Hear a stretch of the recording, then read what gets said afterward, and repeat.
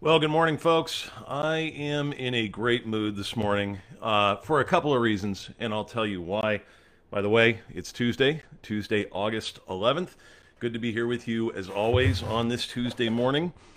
I'm in a good mood today because for the second time in 5 months, I am getting a haircut, and oh, how needed it is. And not only am I getting a haircut, I'm getting a haircut with my actual barber, with the dude who's been cutting my hair for the last 2 years. Dear old Saint Nick, I can't wait to see him, even though I can't give him a hug. Because of social distancing protocols, I will want to give him a hug for cutting my hair and making me a little less shaggy than I have been for the last 5 months. So I'm really happy about that. I'm also in a good mood this morning because of the text that I get to look at here with you today. Isaiah chapter 56. We're going to look at verses 1 through 8. 1 through 8. Now, if you've been with me the last number of Tuesdays, basically I've taken the Old Testament lectionary texts. You know, every week in the lectionary, there's four basically assigned texts. There's one from the Old Testament, one psalm, one epistle, and then the gospel reading. And typically, what is preached on in, I'd say, most churches that follow the lectionary is the gospel text. And then the other texts are brought in and read during the service as sort of, usually they're tied into the gospel text. There's a connection somewhere between all of the texts that have been chosen. And that is certainly the case with this text from Isaiah this morning, because the passage in the gospel this week is Matthew 15, verses 21 through 28, which is all about Jesus extending grace and mercy and healing to an outsider, specifically to a Canaanite woman. Well, as we read through today's text, you're going to see that things like that were prophesied long before they took place in the life and ministry of Christ. Give me a sec. I need to take a sip of Joe. All right. So, without further ado, let's go ahead and dive into Isaiah 56, verses 1 through 8. It reads like this: Thus says the Lord, keep justice and do righteousness, for soon my salvation will come and my righteousness be revealed. Blessed is the man who does this, and the Son of Man who holds it fast, who keeps the Sabbath, not profaning it, and keeps his hand from doing any evil. So far, you have God basically issuing a few commands. Keep justice, do righteousness, salvation's coming, and his righteousness will be revealed, and so make sure you hold fast to his commandments, to his Sabbath. Don't profane it. Keep your hand from doing any evil. Well, that indeed is good counsel, and that indeed is what we should do. The fact is, humanity doesn't do this most of the time.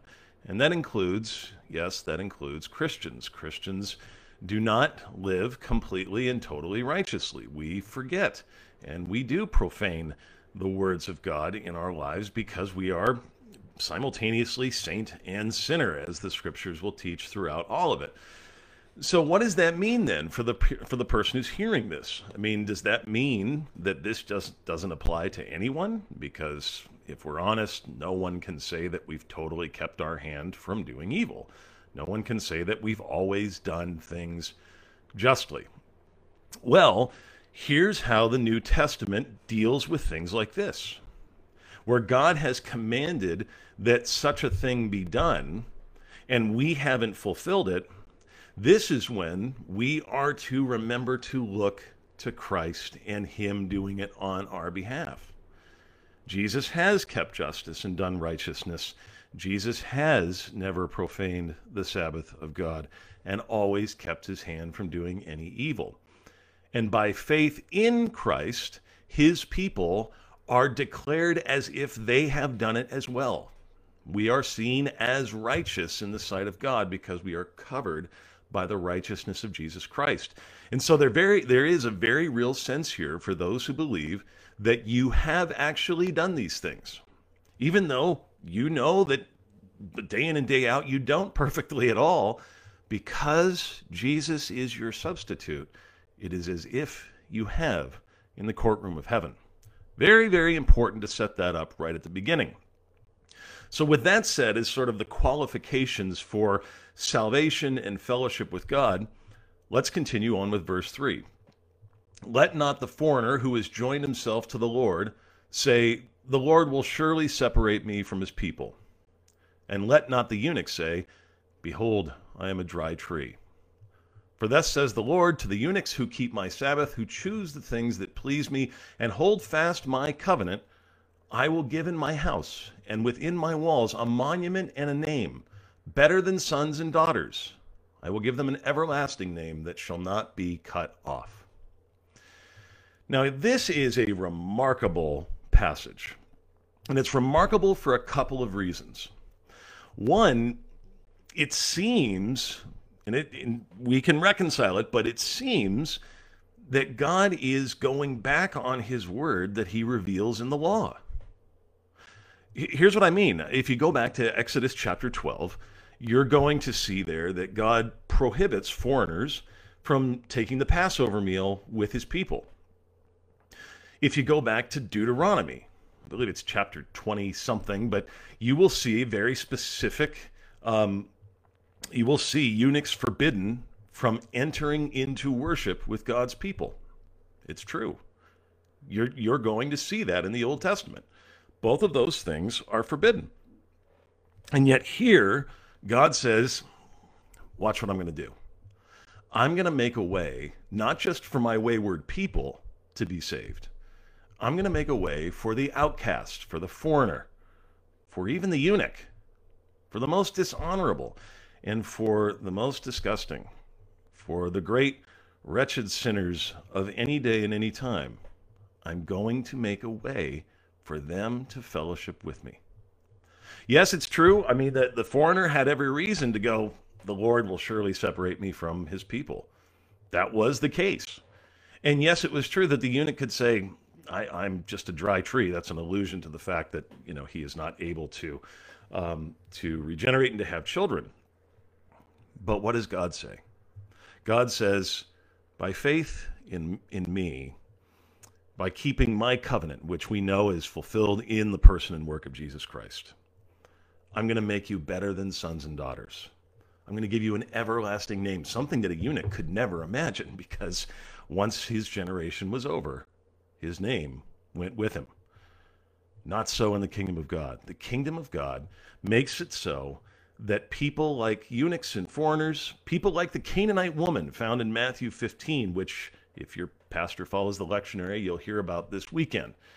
People that have no business being in fellowship with God because of their many sins and because of their many peculiarities, nonetheless, in Jesus Christ, are brought near.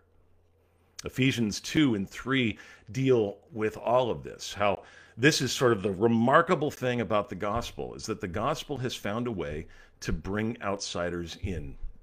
The gospel has found a way to equalize the playing field between Jew and Gentile. And so the passage continues, verse 6, and the foreigners who join themselves to the Lord, to minister to him, to love the name of the Lord, and to be his servant, everyone who keeps the Sabbath and does not profane it and holds fast my covenant. Again, that's true of anybody who has accepted Jesus Christ as Lord.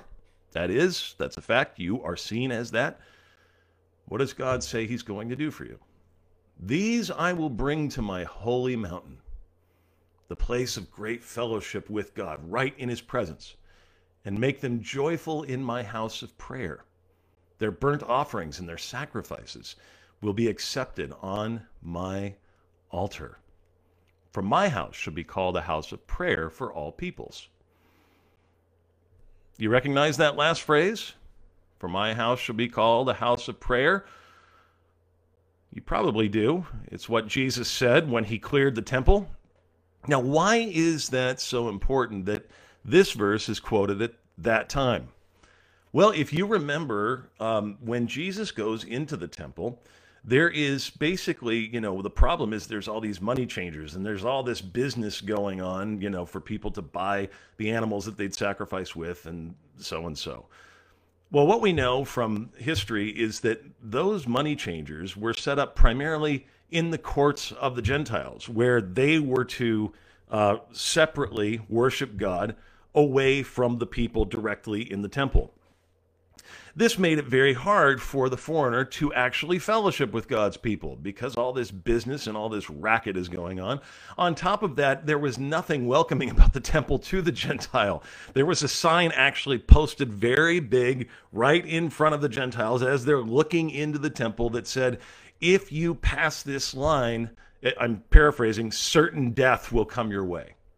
I mean, imagine going to church and that's the first thing you see upon walking into the church. Like, hey, if you're from this place or that place, you go any further, we'll kill you.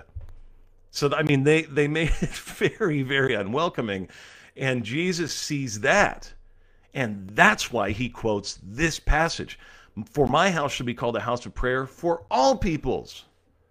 You corrupt religious establishment have excluded people that I am going to bleed and die for.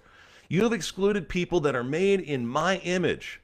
You think you're superior to them? No. God has made a way through my work and ministry to bring in all people, all the sinners, all the mess, all the rabble. Yes, even you and me. That's what Jesus does. His house is a house of prayer for all peoples. And yes, the word all literally means all. The passage closes, the Lord God, who gathers the outcasts of Israel, declares, I will gather yet others to him, besides those already gathered. And indeed, that is the story still going on today.